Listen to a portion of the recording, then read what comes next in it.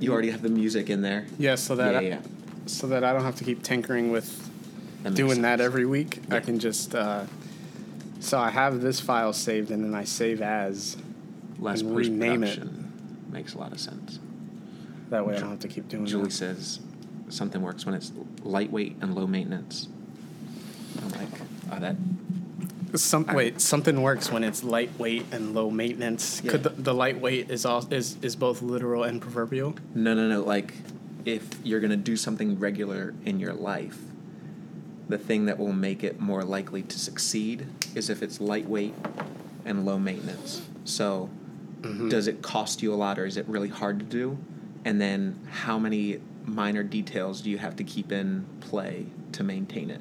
So if it's lightweight and low maintenance, then it has a better chance of succeeding. But if every time you have to do something, you have to take out all the supplies from your basement, spread them all out, organize it, and then get started on your project, and then clean it up, and then put it away, let alone all the details that it takes to do the research, and like you're not going to do that more than once or twice. But if you can make it really streamlined, then everything's already...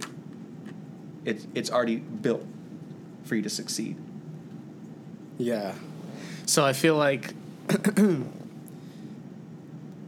So I'm in the market to get this espresso machine. Yeah.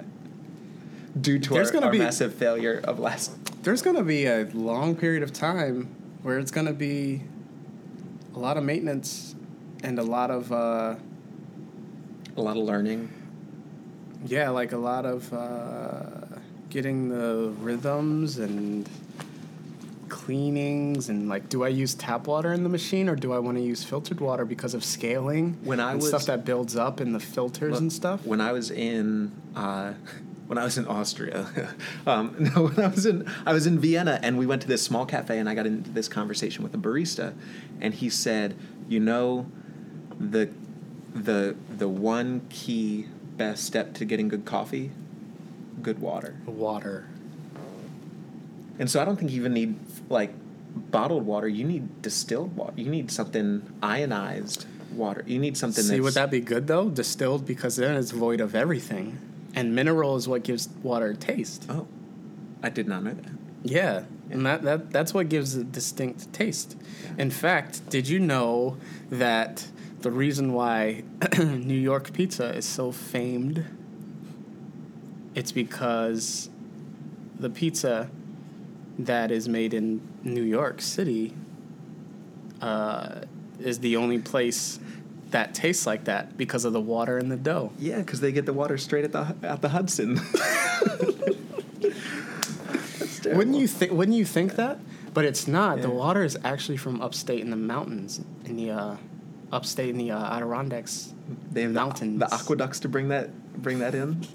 I don't know how it trickles down, but yeah, that's where their water is from. No, that's cool. And so the New York pizza dough is made with New York City tap water, and that's why New York pizza tastes the way it does. So when I go to a New York pizza restaurant in Maryland, it can't taste like... It might have the same consistency, but it's not going to have the same taste because it has different water. Right. I would have never connected the two. The ratio to water to flour, it could be the same, and right. how the pizza maker rolls it out, and thin crust and hot oven, because New York pizza is distinctly, in a general sense, thin crust. It's very thin and crispy crust, yet it's tender. And yeah, sauce, cheese, all that could be the same, but the water's different. I mentioned to somebody one time, I was like, well, can't they just get the water, like, can't you just get tap water? Like, if you have, so if you have, like, a couple of guys to drive the van back and forth between New York and Maryland. The most expensive pizza ever. Keep going. And they can bring, like, how many gallons, like, water go in the water fountains? How many? Oh, that's a 5-gallon jug. So that's, like, just, like, a dozen 5-gallon jugs. Right. And maybe you got to come up once a day. Yep. And you can make all your dough with New York City tap water. That's a great idea. Is the juice worth the squeeze? Well, I guess you're paying someone's time. You're paying for gas and travel mileage. Is it worth it? If you have people to pay the price, then you go for it. I mean, would you then have people schlepping water from Chicago as well for their Chicago deep dish style? They're not as famed. That's more of how it's prepared rather than the taste. You can't say it's not as famed if you know Chicago deep dish pizza and you know New York style pizza. They are of equal fame status. I'm not saying they're of equal taste. No, they're not. I'm not saying they're of equal taste. I'm saying they're of equal fame. No, they're not. If you go around the country anywhere, people will know about both styles of pizza. No, they won't. Or if they do, it's not as famous. Is famous just being known? Yes! That's the definition of famous.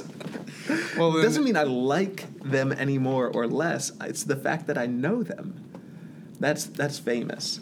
So you might cringe if you... I see what you're saying by sheer definition of the word famous, but it's not true. It's not true. You just don't like the way it sounds. When you buy things on Amazon, like, stuff is shipped from New York. Why can't you get water? I think theoretically you could. It's just at what point does the price, like the bottom line, work out?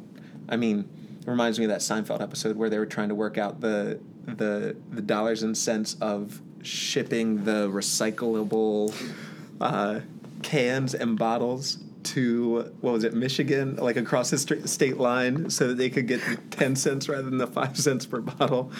And they worked it all up. And so at some point, the dollars and cents would work out. Some believe it's impossible. I like how... It can't be done. I like how, like, at least once a week throughout our conversations, you reference a Seinfeld episode. And I've never seen one episode. You know nothing about it. Yeah. Don't worry. All my Seinfeld friends out there, they'll get it. You guys will get it. Newman ends up offering his mail truck to Kramer and... No? That sounds so funny.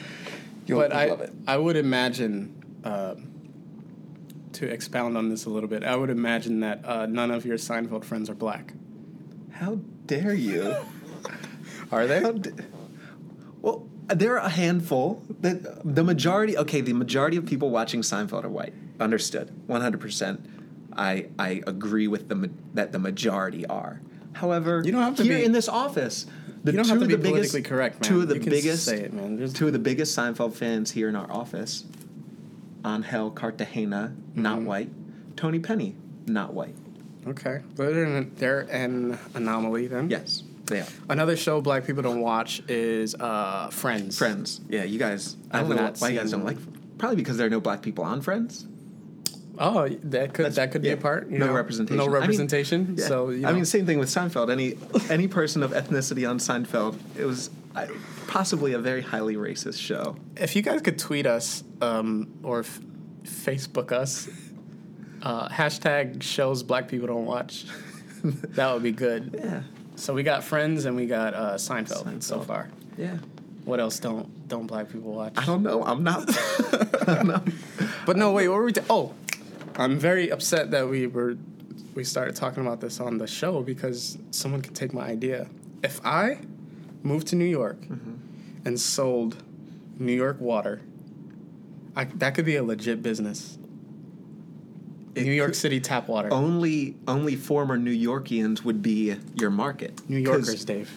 Whatever. Because I'm not from New York, I don't care about New York water. I'm not saying I've never had New York water and thought, wow, I would love to drink New York water when I'm not in New York. I'm not saying that it wouldn't be a niched market. It obviously would be, but I think it might be profitable. There are enough pizzerias within 200 to 300 miles, close proximity to New York City, that probably would be down. Yeah, for that's true. And New York is hyped up enough that people not from New York want to be cool by liking New York things, right? Like there's a little bit of sexiness to liking New York, the city that doesn't sleep. Yeah, I'm not a fan of New York anymore, but I'm trying to Google if people sell New York City tap water. That link says, "Hey, buddy, want to buy some tap water?" What if you had somebody come up to you on the side of the road and say that, "Hey, buddy, you want to buy some tap water?" I wonder how much tap water we buy unknowingly. I remember what Probably it was like a when lot. people started buying bottled water. I was like, "Are you kidding me? How do we You're know? paying $1 Yeah. for a bottle of water when it comes out of the tap?" How That do was we like, know what, we're not back being in played? like 1999 when it really got big? How do we know we're not being played? 2000. You know, the wonderful people at Dasani could be, they tint their bottles that nice blue color, just throw some tap water in there and make you psychologically think it tastes better. Where do you think they're getting it from? I think we're going to be buying water to take baths soon. Ooh. You ready to get into that talk? Things are getting scary. Do you take baths? No. I haven't taken But we're a going bath. to have to. I haven't taken a bath in years. How many gallons of water does it take to take a shower? To take a shower, drastically less than it takes to take a bath. Because a bath, Wait, you mean drastically more? no, a shower, you use less water in a shower than you do in a bath. You didn't. The average American shower uses 17 gallons and lasts for 8.2 minutes at average. How big is a The bathtub? flow rate is 2.1 gallons a minute. Dave, sometimes I take 20-minute showers, man. 20-minute showers. That's 40 gallons of water. I almost said, "What are you doing in there?" I feel and I it's- don't want to ask. I feel ashamed even saying that out loud. I'm Wait, I don't know if I've never timed my 20-minute showers. showers. Do you listen to music while you're in the shower? No. I don't have time to. What? Because before you gotta set up your playlist, you gotta make sure the volume's right. I have a couple. I gotta throw on Pandora. I gotta and see just- what mood I'm in. Sometimes Yeah. it takes me a minute to decide what I want to listen to Understood. begin with. Yeah. And by that, 5 minutes could have gone by. How many gallons of water? That's 2 gallons a minute to take a bath. You're gonna be. But a bath, 70 gallons of water. 70 is a lot. Look, people will not buy 70 gallons of water to take a bath in. I can't believe you were right. I thought for sure that was a dumb suggestion to think that a shower would be less water than a bath. Because, no, I mean, I get it, because the shower is, there's no accumulation. You have no clue how, it could have been 100 gallons, and I wouldn't know the difference.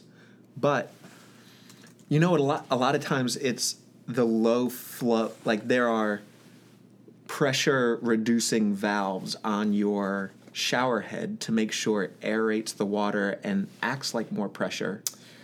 Those are Low flow. I could mention another Seinfeld episode right now. Please Oh my don't. goodness. There are shower some shower heads are getting pretty nifty where they can do something with the pressure that makes it. Yep. There's nothing better than a nice pressurized. We just got a shower, right? new pressure regulator in our whole house. Ours Really? went bad, and we got a new one, and it changed the shower experience. It was Dude. great. Yeah. So flushing toilets can take anywhere from 3 to 7 gallons of water depending on your toilet. That's That's a lot of what water. are you flushing? That's a What lot of need water. 7 gallons? Well, when I flush a toilet, I see gallons it's is just a like, lot. Yeah. I'm like, that's so much water. Yeah. I feel like we're such terrible stewards of stuff around us. But I how much of have that water is no- recycled back to us? I have no concept of water scarcity. That is something I've never thought of, and I don't even know that if I use less water here, if that affects water scarcity around the world. Yeah, if your toilet flushes 7 gallons of water each time, does that or does that not affect where there's droughts? Yeah. Or the water's or are there, we so two it's there. completely different ecosystem, like closed systems that no matter how much water we use or don't use here, that doesn't affect how much water is available or not available somewhere else. Something else to think about. I saw this video on Facebook because that's where you can learn a lot. Yeah. And this guy was teaching some seminar about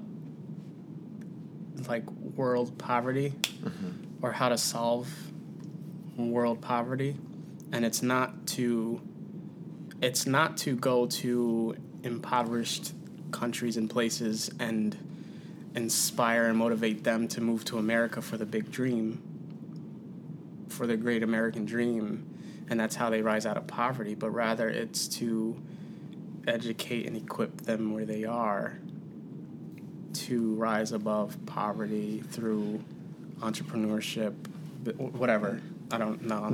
We should have somebody on the show who can speak to moving here from another country with the mindset of going back and taking what you learn here and reinvesting, and that tension once you get here of, like, are you still inspired to go back to your home country, and how much is there a draw that once you get here you might want to settle?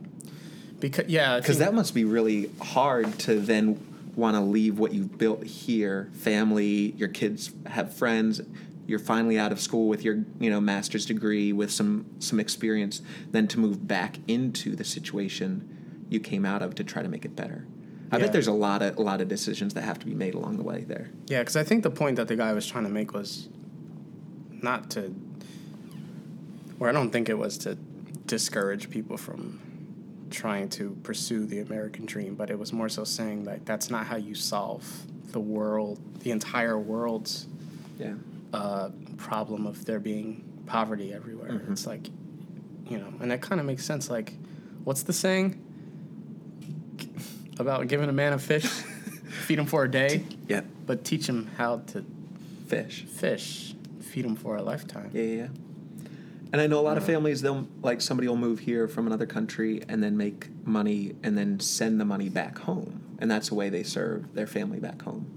But it seems like what you're saying is like less than 1% of people that it will actually change the lives of. Yeah.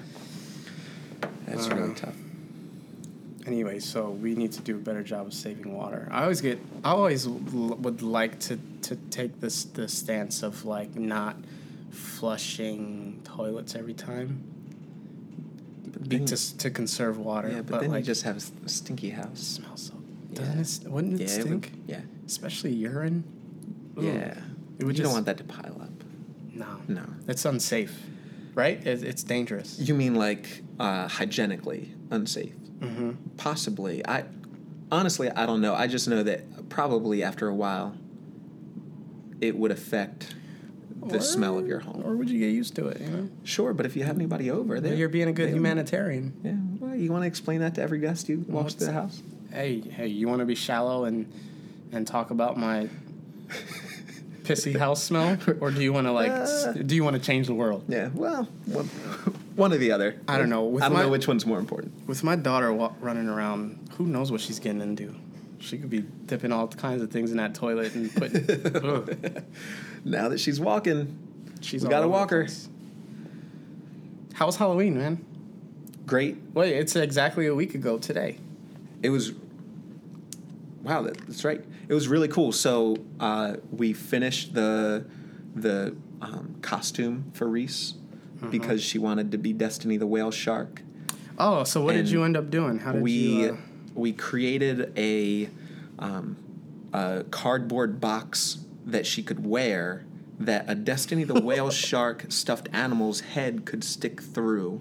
And then we painted the box colors that matched Destiny the whale shark. And we went to Home Depot with the stuffed animal and looked at the big selection of different paint colors and tried to match it up to find just the right light blue and just the right dark blue. They can computerize that and get it to the exact... Yeah, the line was kind of long at the paint station, so we wanted to streamline that a little bit.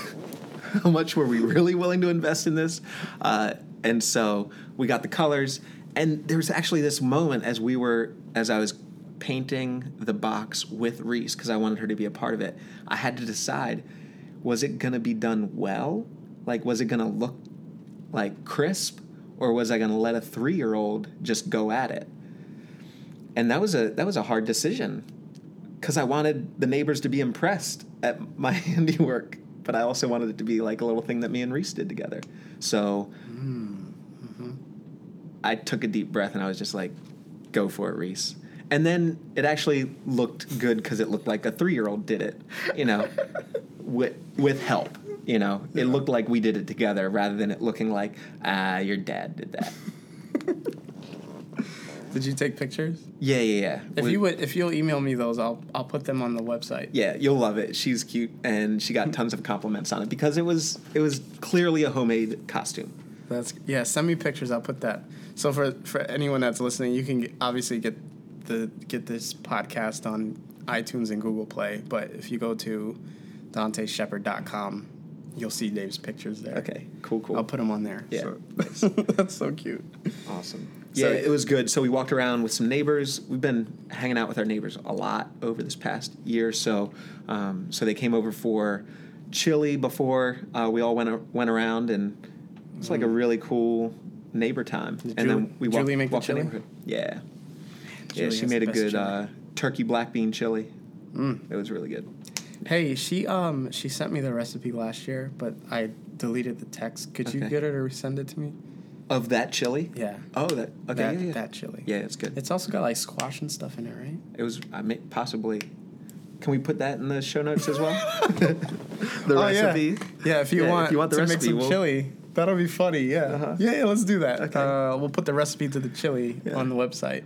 Yeah. Did you guys walk around with? Oh yeah, with so the kids, so or I what? was working, and so my wife took my sister and our daughter to Old Ellicott City to walk around downtown. Oh yeah, your sister was telling me about that. Yeah. And then after that they went to a friend's neighborhood, and then I got off from work and met them there, and then we walked around their neighborhood with them and their daughter. Now, It was so cute. Lily was like, I had her in the ergo, in the little carrier. people that don't have kids don't know what an ergo is. So an ergo is a book bag for kids, for humans. that you wear on the front. Yeah. Right. Oh, you can wear it in the back too. Okay. But that's just that worries me a little bit. It's kind of negligent. Like, no, it's not. As long as they're still breathing and you know they're breathing, it should be fine. It is hard with because them you don't on the have back. your eyes on them. Like Yeah. yeah. And in the front, you can get them to face you, or you can turn them out. Okay. So we had Lily turned out, and so the ergo is like it's like a holster, backpack, A kid hybrid. holster. Yeah. And their arms and legs are dangling out of it. So To see a grown person in one of those one day. Me too. I offered to carry a lady once. I'll tell that story. That's creepy. But Okay. there was Lily was a little cat. Mm-hmm. Or no, I'm sorry. She was a That's mouse. She was a mouse. Okay. They're very close depending on the ear shape. That's the only thing that differentiates the two. So she had like little ears on, and Friday like put some little paint on her face, which I need to talk to my wife about because she was a little bit hypocritical with putting makeup on Lily's face, because the day Lily was born, I was like, oh my gosh, it's October 22nd. My daughter's here. That means her birthday is a week before Thanksgiving, or a week before Halloween every year, which means we get to have a costume party for her birthday party every year. And speaking of this next year, when she turns 1, I was telling my wife, we can dress her up as a baby zombie because we only got like 2 years to dress her up as a baby zombie. Right. You know what I'm saying? That window's closing She's rapidly. like, and then she's like, we can't dress her up as a zombie because I can't put makeup on her because she's a baby, right? And her face and stuff. But how do you say putting whiskers and painting her nose, huh? Yeah. That's makeup. Well, clearly this was a pretty important conversation for you that you She remember snuck it by me. year- She snuck it year by me later. because when I saw Lily, I was like, You were oh my gosh, she's overwhelmed so with cute. cuteness. Yeah. Yeah. I just kept kissing her little face. Now, when it comes to trick-or-treating with a baby, It was very weird. clearly when you It's- walk up and you say trick-or-treat with a baby, they know that no good parent would give their 1-year-old that much candy. If any candy. Does she Dave, even eat candy? So really what you're doing is you're trick-or-treating. I know. And You got candy. it was a good As idea. a grown man. It was a good idea on paper, but when you actually live it out, Yeah. you feel a little foolish because I'm walking up, and it's a little bit diffused because you're with other people. Like our friends have their baby. It wasn't just you My and your sister is there, Yeah. and so it's a little bit diffused. But when you actually get the candy from them, there's this brief moment where they look at you and you look at them, and you know that they know They know. what's happening. Yeah. And it makes you feel a little self-conscious and weird. But then I would just take the candy and throw it in my sister's bag. That's a good brother. So that's how I reconciled it in my head. I was like, well, maybe if they see me doing this. But then I had the idea. Then the insecurity became, oh, they think I'm double dipping to give my sister more candy. Well, I know that for me, as the father of a 3-year-old, I would be a very bad father if I let her eat all the candy that she came home with. She came home with a huge bucket of candy. So this whole idea of eating my kids' loot, all that candy that they came home with, yeah, I have no guilt at all. Because she's 3. I can't give her that much candy. You're being a good dad. I'm being a good dad by stealing her candy. You're being a good dad, and you shouldn't feel sorry for that. Yeah. But then, after the first 20 minutes went by, then I asked myself, why are we doing this? I was wondering, 20 minutes is a long, that's, you guys were really committed. We made it to the end of the block, and then you had to come back up the other side. We were kind of all collectively I think we're done. I think we're about done. Yeah. But I felt bad. Uber it back home? No, I felt bad for my sister though. So we hit more houses for her sake. Yeah. But she's 11 now, so she's at the point where she's she's able to handle it better. Yeah. She was a champ about it. She was like, yeah, I'm done. That's cool. I think it's really important to note that you have friends that you can go out and do something like that with. I'll never do it just us. Yeah. I mean, it changes the experience completely. To have people that are just kind of like the default people you go back to. Do you guys feel like you have a couple friends like that, like default people you can just go right back to? Mm-hmm. Yeah. I think I've been doing a lot of thinking recently about what it's like to grow older and the importance of friendships as, now I'm 35 and I need friends. It's different than when you were 15 and you had friends, or 25 and you had friends. And there was an article that came across recently, passed around a little bit, of how lonely middle-aged men are. And I hate to say it, but I'm on the cusp of becoming. What's middle age? What's the 40.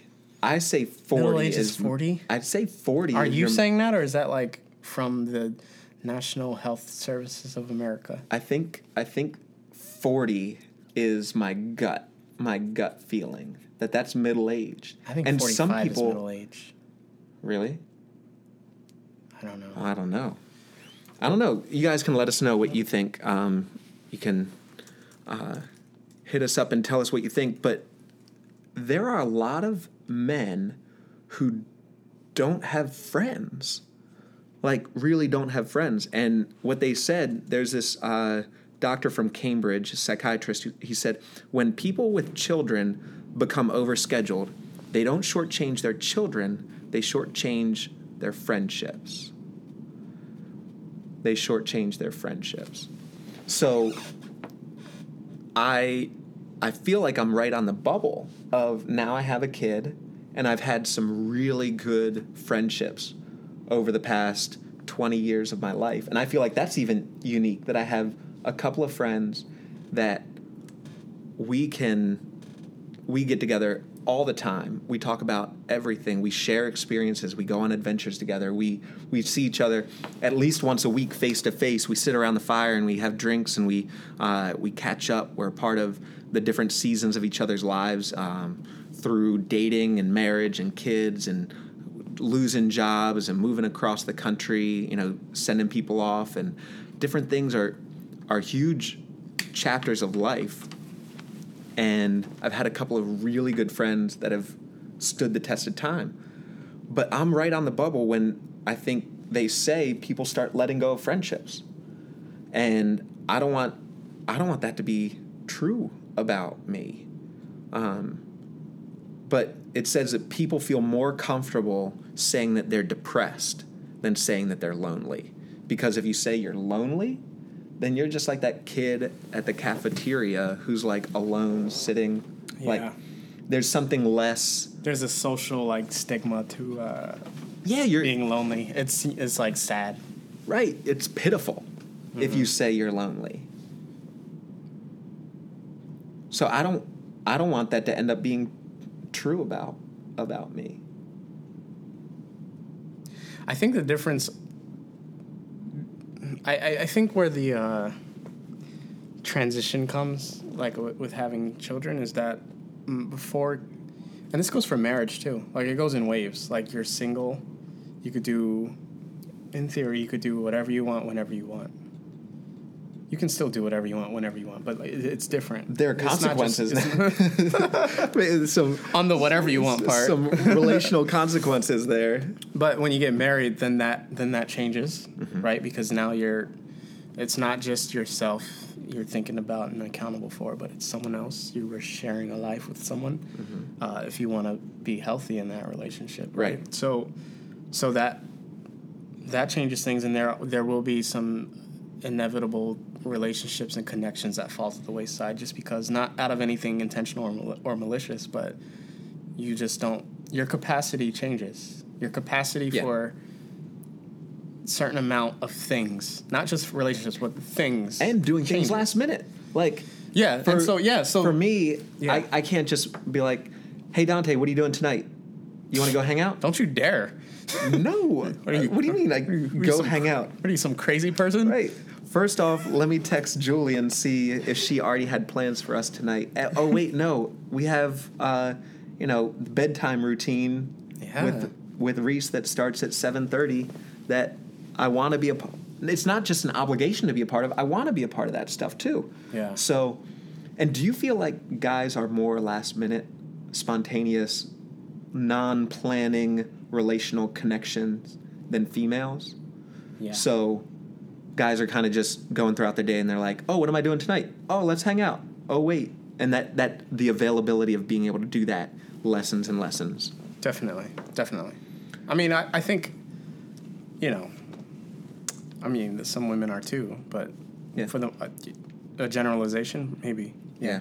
And so when you have the kid or more, like that changes. So in terms of your plans, before things were more arbitrary and like whenever. Because you were the only one that it affected.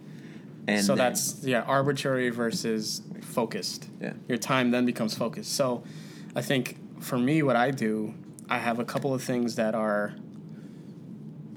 they're not non-negotiables. That's not the right term, but they are things that, like, my wife and I have an understanding that these are the things that I like and choose to do with my free time. Yeah. Can we call them rhythms? Sure, yeah. Like a general rhythm to how your week or month goes. Yeah, so like one of those things. Okay, and so there's three. There may be more. Three that are coming off the top of my head. One is, and I don't know if I should include this one or not, but one is obviously work. And also all things related. So I have my normal work hours, but then if there's things related to work, like rehearsals or meetings or travel, then that's a rhythm that, like, my wife and I have an understanding, and her as well. Yeah. Like, hey, I got this photo shoot, or I got this makeup gig.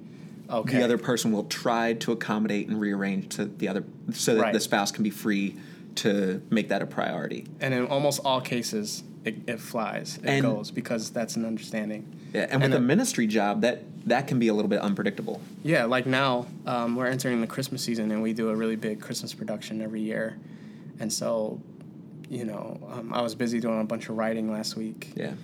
And I had a conversation with my wife, and it's the same conversation every year, where I go, hey, things are about to get crazy. She's like, brace all right. for impact. Yeah. So then I just send her, like, what my rehearsal schedule is and everything, and that's okay, because she knows. Another rhythm is, like, tennis.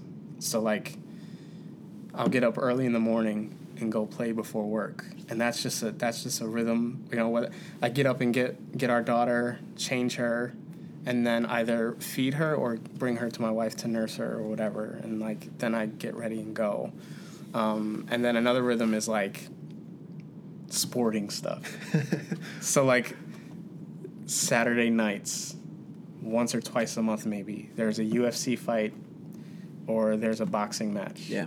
And it's like, hey, next Saturday's the fights. And we already both know, unless there's something else that trumps that. That's interesting, because the tennis and the fight nights, they're low sacrifice for your wife.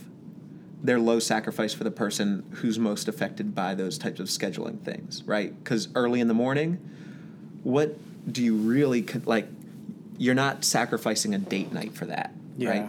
And then fight night is late at night when she's probably already getting ready for bed, right? So you found those pockets that are low sacrifice for the people that they affect. And that's part of the rationale behind it is like, it's not disrupting too much. Yeah. You know, like, if she were a fight fan, it would be different because she might want to see those or whatever. But, it's like I'll spend the morning and all afternoon and early evening with my family. Right. And then it's like, oh, it's 8 o'clock. I'm going to go now. Right. And my wife is she's more of a homebody anyway. So that scenario works out for us. That's really cool. When Julie and I, before I was married, I had these couple of guys. We would get together every Wednesday night at like 9, 10, 11. Like after all of life had ended, then we would get together, for the evening. So we would start at 10 o'clock and go till 2. Midweek, all of us would be dead tired the next day, but we would always make it a priority to show up. And then I got married. I was the first of the friend group to get married. And there was like this moment where we all realized that I would have to decide to either keep this as a priority or then I would be the married guy who disappeared. Mm-hmm. And to be honest, I remember how tense it was the first couple of months when on Wednesday night, 9:30, 10 o'clock rolled around, and I was like, all right, I'll see you later, Julie. And there were a lot of times where that was not a happy moment. Like, I did not walk out free and clear and lighthearted. Like, there was a lot of tension in that. But it was really, really important to me to keep that regular rhythm of meeting with those guys and hanging out every week. I didn't want to lose it. I almost want to say I was a better husband because I had that time, rather than if I would have sacrificed that time for being in the house one more night in the week. Yeah, I agree. You said the word important, how important that was. That makes a whole world of sense, because I think you're right. I remember, I don't know, it was like last year sometime, and for whatever reason, I hadn't played tennis in like a couple of weeks because I was just so busy and stuff. I had a lot of stuff going on, and I noticed in the afternoon I was at work, and I realized that I was very like irritable and very short, like just my attitude. I was just short and snippy with people, and I realized I was like, I haven't played tennis in a couple of weeks. Yeah. And it's bigger than just playing a game. It's like getting exercise, and tennis is like an individual sport where it's not a team sport. So, it gives me the opportunity to be in my own head, and as I'm playing, I'm thinking about various things, in addition to the actual tennis. But it's like I'm on the court playing against someone, but I'm by myself doing this thing, and just the like being invigorated by the exercise in the early morning, and like it dawned on me, I was like, I haven't played tennis in so long. Right. And so I noticed that was important just for my mental health as well as my physical health, and it impacted other areas of my life as well. And so I think it is important that we acknowledge what those things are, and when we commit to doing those things, so that we can keep that rhythm going. Yeah. The mental health of men, I think I don't think we normally like to talk about that. Like, I think we're conditioned to be like, suck it up, keep your head your nose to the grindstone. A man works, yeah. Right? You don't need friends. You don't need to sit around and talk about your feelings. Like, you just get the work done, produce. Yeah. And honestly, there's a difference between a drinking buddy and a confidant. And I think at best, a lot of men have drinking buddies, but to have a relationship that's deep enough where you have a confidant, where you can look at another man in his eyes and say, I love you, without having to follow it up by saying no homo or like bro or something that is a caveat that doesn't take away from that really special connection that a man can have with another man of brotherhood. Yeah. Where you can just say, I love you. Mm-hmm. And that's I think there are a lot of men who don't have that. Yeah. And you're touching on a deeper issue too. I was having this conversation with a buddy of mine, and it was about how the world and culture perceives and kind of inflicts upon men the almost unfair expectation of what being a man is, and like this like super masculinized view of what a guy should be is oftentimes unfair, in the sense that then anything feminine is looked at as gay or weakness, or like that, like anything, any feminine aspects of who you are and your personality has no place or shouldn't be there. Right. Hide it. Right. At the very most, if you recognize you have it, you better hide it, because that's going to be a downfall of some sort.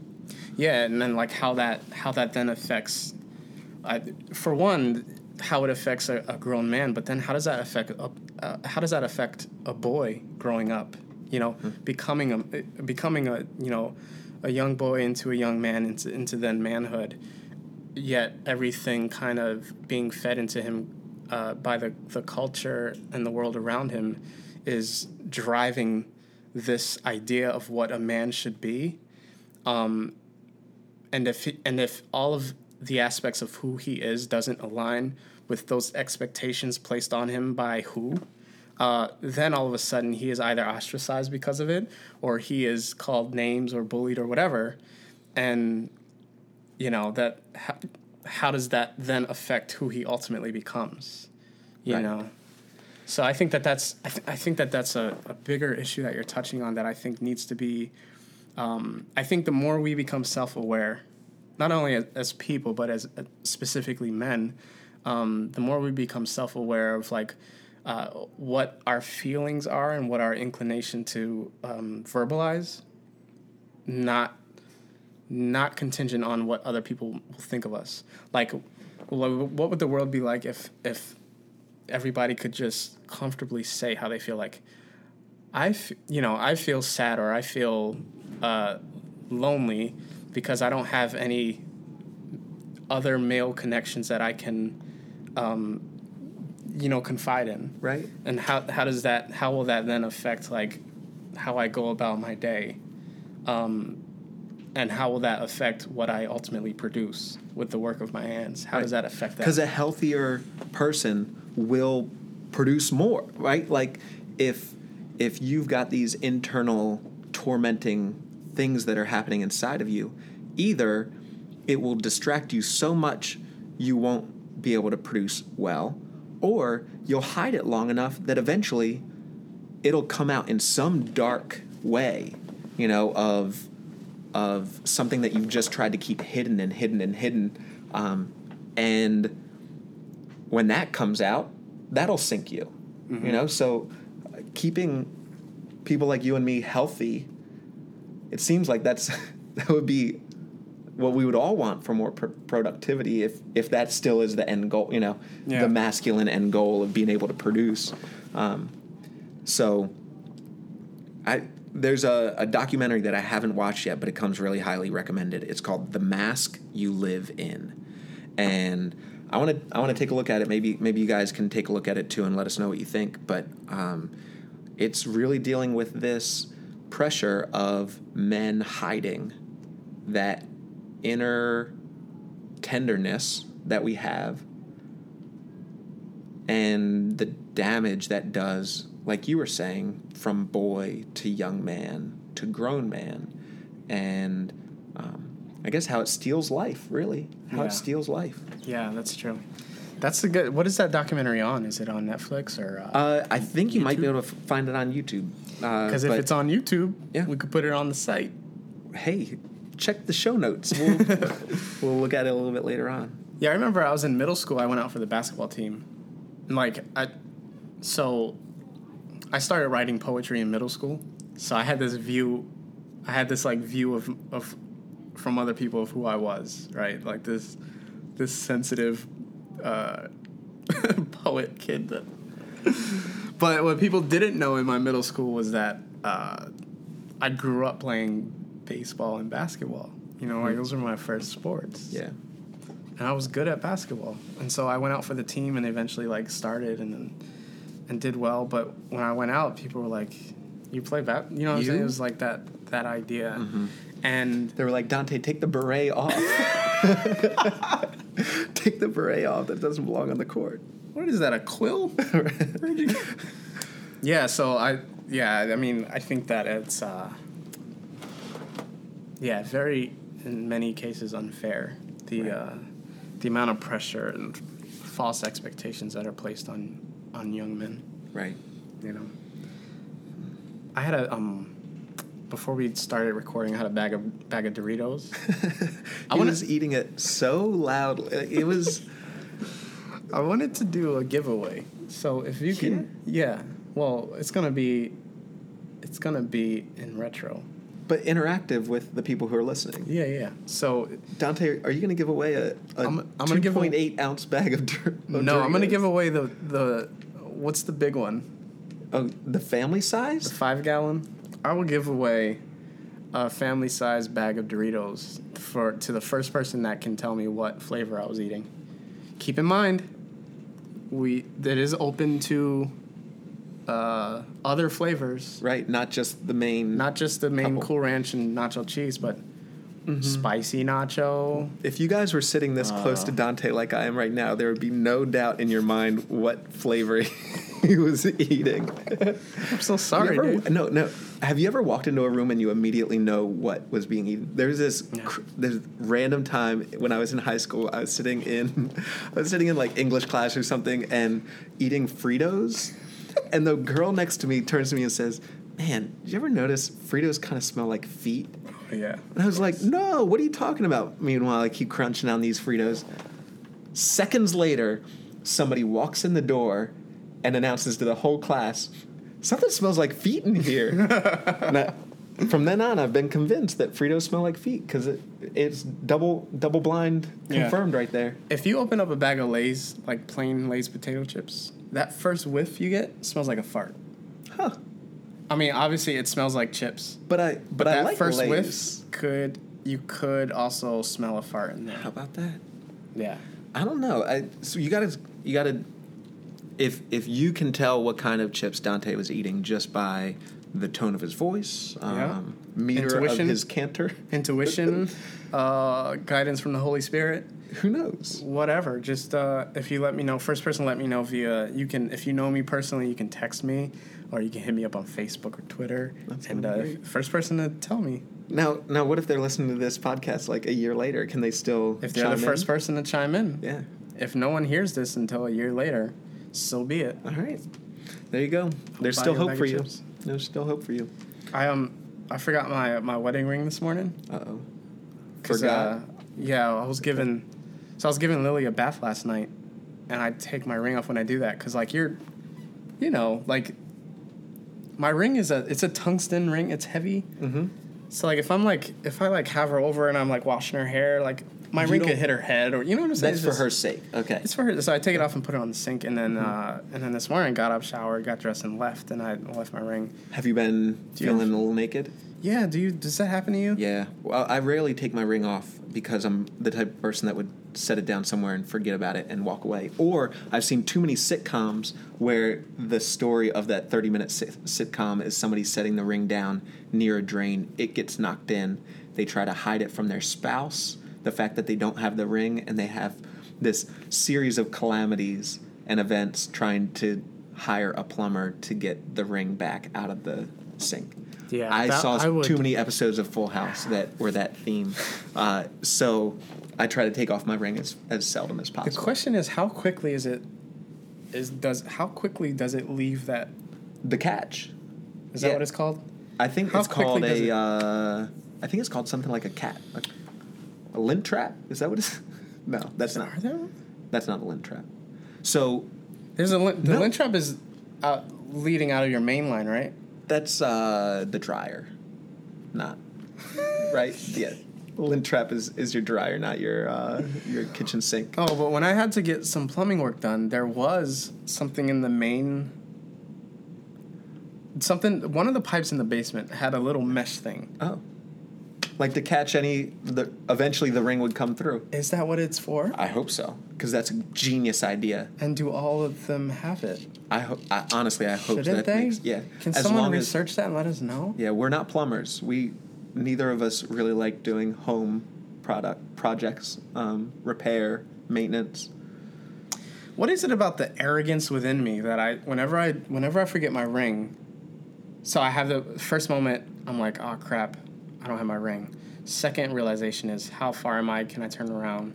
Third realization is, I'm too far away from home. I'm not turning around to put it on. I'll just go without it. Yeah. Then the fourth and arrogant realization is, I wonder who's gonna hit on me today. I wonder who's gonna.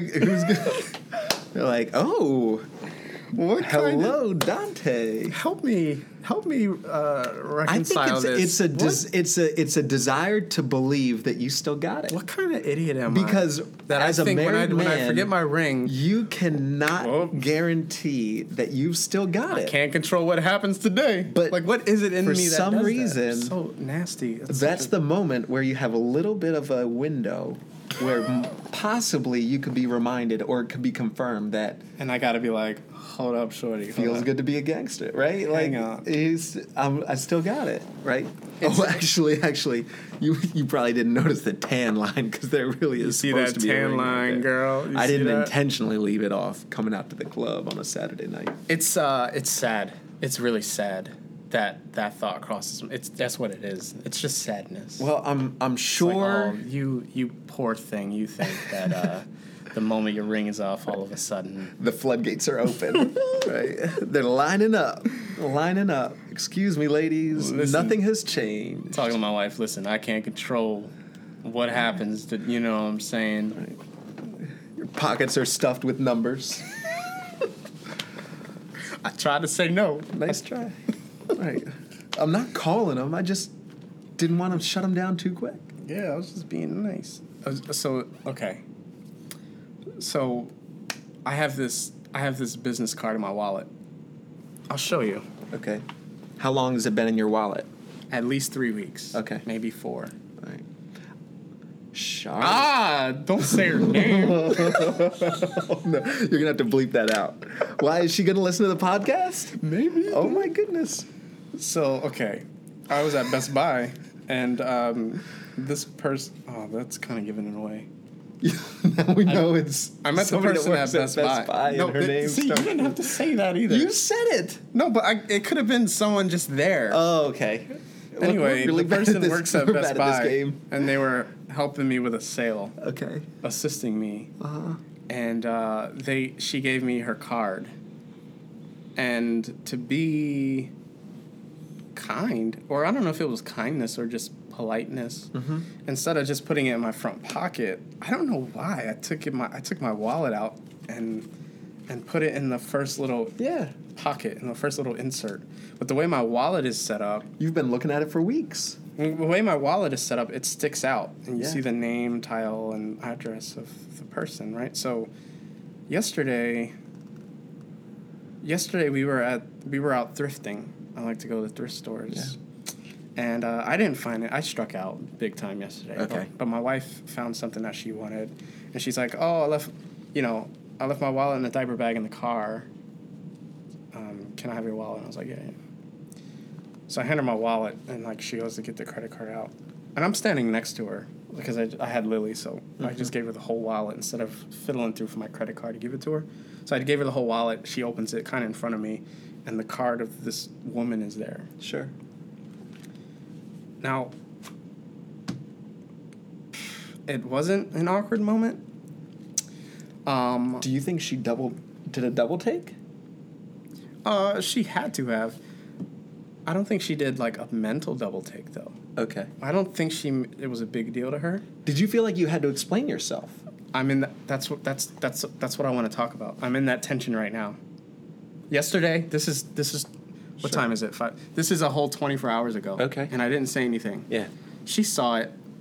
I saw her see it. Mm-hmm. I didn't say anything, and Sure. she didn't say anything. Right. But it's a business card. It wasn't a piece of scrap paper with a number scratched out on it, in lipstick or, True. like, it's a completely different Yeah, that's true. scenario. But here's the thing, I don't know. If she had said, oh, while you're at the store of which you were purchasing stuff Mm-hmm. and this attendant assisted you and then said, you know what, I'm available to help out with any other projects. If you're interested in getting in touch with me, here's my best contact info. Yeah. And she took out a scrap piece of paper, receipt, a gum wrapper. I don't know what people write their numbers on these days. And she wrote it down and then put her name with a little heart next to it, smiley face, anything, and then handed it to you and said, that's my personal line. Call me at any time, even after hours. Then you might need to explain that to your wife. Or possibly decline taking the piece of paper, right? But it's a business card, and there's no personal markings on it. I think there should be no sense of having to explain yourself. Okay, so let me finish the story now. Okay? Here's where I need input. I'd like maybe 60 seconds of input from you, like your Okay. initial thought, and then maybe if you're listening, you can chime in on your stance. So I told you for some reason I pulled my wallet out and put it in there instead of just throwing it in my front pocket, which I do with every other business card I've ever received. I don't know what led me to take my wallet out and put it in there. Further, I don't know why I still have it. I've opened up my wallet thousands of times since that card has been in there. Check this out. When I actually consciously had the thought of why do I still have this, my next thought was, for some reason, I think I should keep this card in here. I think that there's a reason why I'm holding on to this card. It's involuntary. It doesn't take more work for me to do it. Mm-hmm. It's just there in my wallet, Right. and I don't need to. There's no reason for me to touch it. And I thought there must be a reason why it's in there. Maybe okay. So now here's where it gets. Now this kind of could be dumb. Maybe God wants me to hold on to this woman's card for some reason. Is there, as a married man, any place for that to be a likely or an appropriate scenario? Or does just by virtue of you being a married man automatically say you can't do things like that anymore? What's your initial thought? I think in the back of the back of the back of your mind, you know if there is a minuscule amount of negative reason why you're keeping that card. Mm-hmm. You know for sure if there's something inside of you that's holding on to it because you're somewhat interested in keeping that option there. And so I think you already know your answer as to whether or not it's if you should throw it away right this minute or if there's no danger at all. I think you already know the answer to that question. I do. Yeah. So based on that, You don't have to say it on air or anything like what No, you're no, gonna no, do I'm with saying- it. I'm just saying what you have to. no, I'm saying what you what you- saying based off of that logic though, Yeah. that I, as long as there's no negative whatever, I can keep it and see what God Yep. does. Yeah. Let me know what you guys think. Yeah? Yeah. Good talk, eh? Great times. All right, we'll see you guys next time. Yeah, and keep checking in with us. It's been cool to get texts from friends and people who've been listening to the show. Oh, yeah. And giving some suggestions. So shout out to Lindsay for hitting me up this week and giving us some suggestions on stovetop espresso makers that I want to talk to you about next time. Oh, heck yeah. All right.